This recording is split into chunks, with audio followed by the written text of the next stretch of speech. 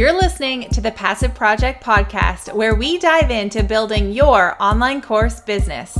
We talk about marketing strategy, making money, and creating a business with impact that lights you up. I'm Gemma Bonham Carter, a mom of two and business strategist who has helped thousands of digital entrepreneurs with my programs and coaching. All right, let's do this.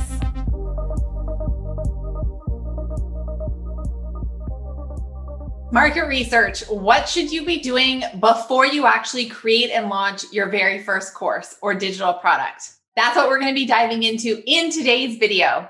Hey, I'm Gemma Bonham Carter. I help online entrepreneurs create, launch, and scale online courses so that they can build their dream business.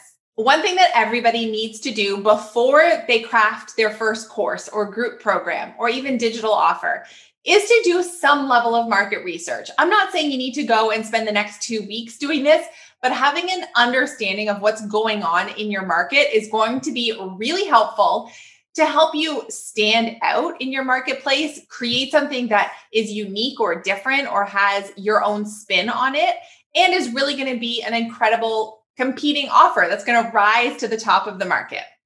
So there's kind of two things that I want you to do when you're in this market research phase of developing your course. The first is to do market research on what else is out there in your market. So it's kind of like competing offers. And then the second piece of market research is to look at what's going on with your potential customers, your audience. So we're going to get into that in a second.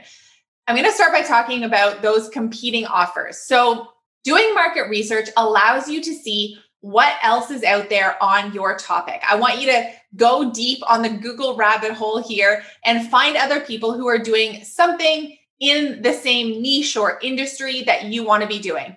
And I like to really have a spreadsheet open so that as I'm doing this, I can actually be popping in information into this spreadsheet so I can go back then and look at it kind of with that like big picture view.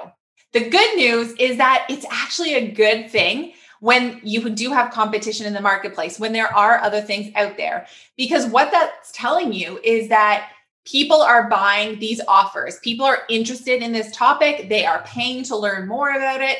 And this is a good thing for you. This is something you should be exploring. And so when we talk about researching competing offers, yes, it might be other online courses or digital products. It could be hop onto Amazon and look at books on your topic, right? Kind of feel free to dive into the other ways in which people are selling information about this topic. It's also helpful at this point to get a sense of what other people are charging for their offers. This does not mean that you have to charge less than them. In fact, I don't necessarily recommend that you do at all, but it just gives you a sense of what's going on in the marketplace. It also allows you, this is in particular for courses, it allows you to see the frameworks of what people are teaching. Because generally, if you land on a sales page, they're going to tell you all the modules that you're going to get inside of their program. And ultimately, that's helping you understand how you can position your offer differently, right? Because you might start to see kind of the same, let's say you are someone, you're social media savvy and you want to do a course about Instagram.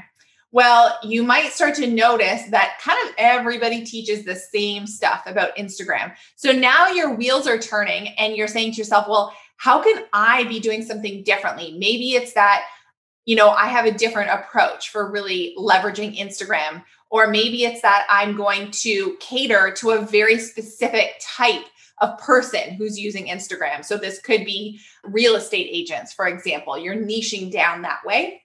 So doing this market research is going to start to help you uncover some of those like unique differentiating things that are going to allow you to stand out in the marketplace. Remember, the more courses and resources that are out there on your topic, the better. Don't get discouraged by this exercise. All right, the second element of market research that I want you to do is to tap into your people. And so the folks who are in your audience, who are going to be your ideal customers, what's going on with them? Ask them questions, get into conversations with them.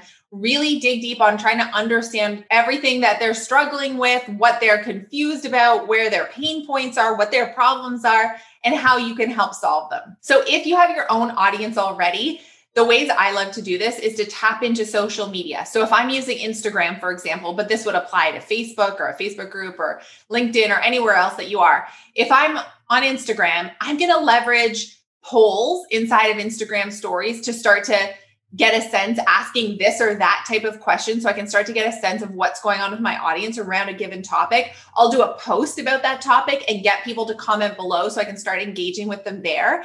And I'll also start to utilize those same tools to get people to land in my DMs so we can have a conversation in the DMs too, so I can really understand what's going on with them. I also love surveys. So if you have any kind of email list, or even if you have a list of people who are in your network that you could send this out to, who might be like the ideal fit, having a survey that you build out on Google Forms. Google Forms is free. I recommend making it like not that long. I want to say like definitely less than 10 questions, and make them a mix of open-ended and maybe some multiple choice.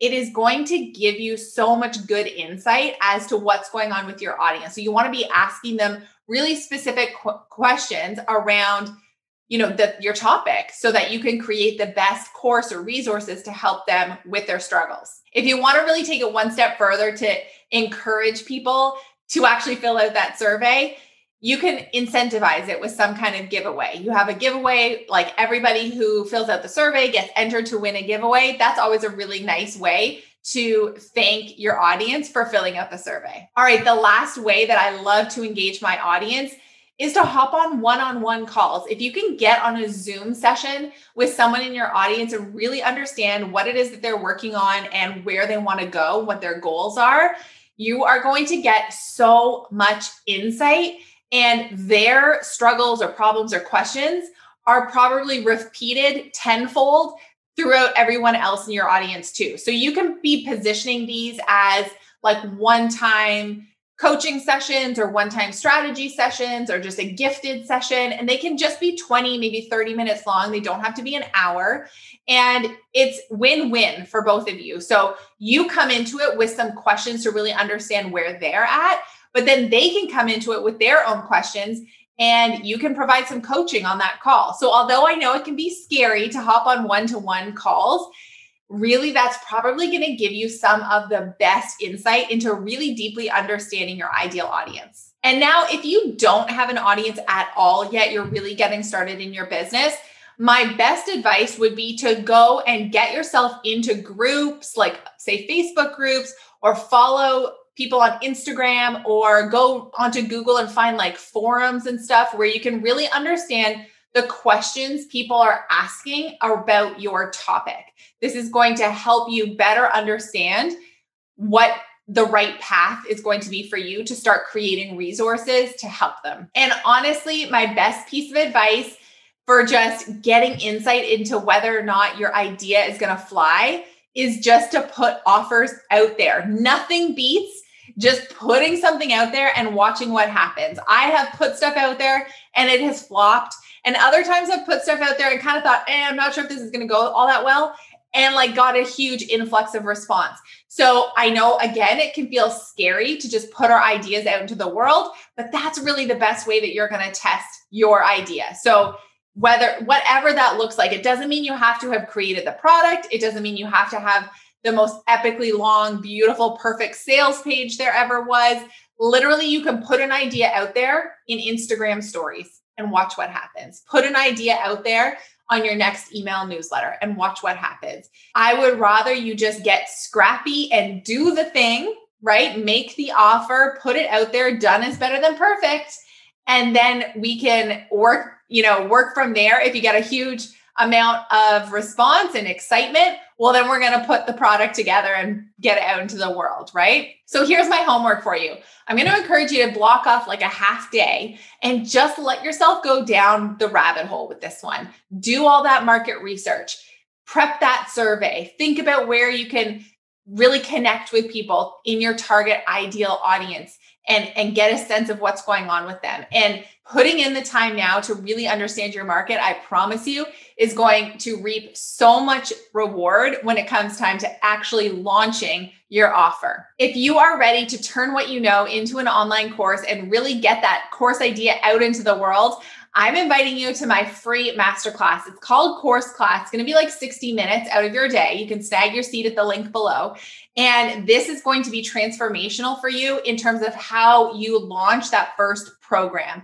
I'm sharing all kinds of tips and tricks in this one, including how you can sell your online course first and create it second, because that way we're really going to understand whether or not there is demand for our course in the marketplace. So if you want all the juicy details, head on over to that link and snag your seat. If you also need help figuring out your online course price, I know that can often leave people feeling super overwhelmed. I've put together a free online course pricing guide that takes you through the questions you need to ask yourself so that you can really value your course and price it at a spot that really feels good for you. All right, that's it for this video. Make sure to comment below. I want to hear from you about how your market research is going.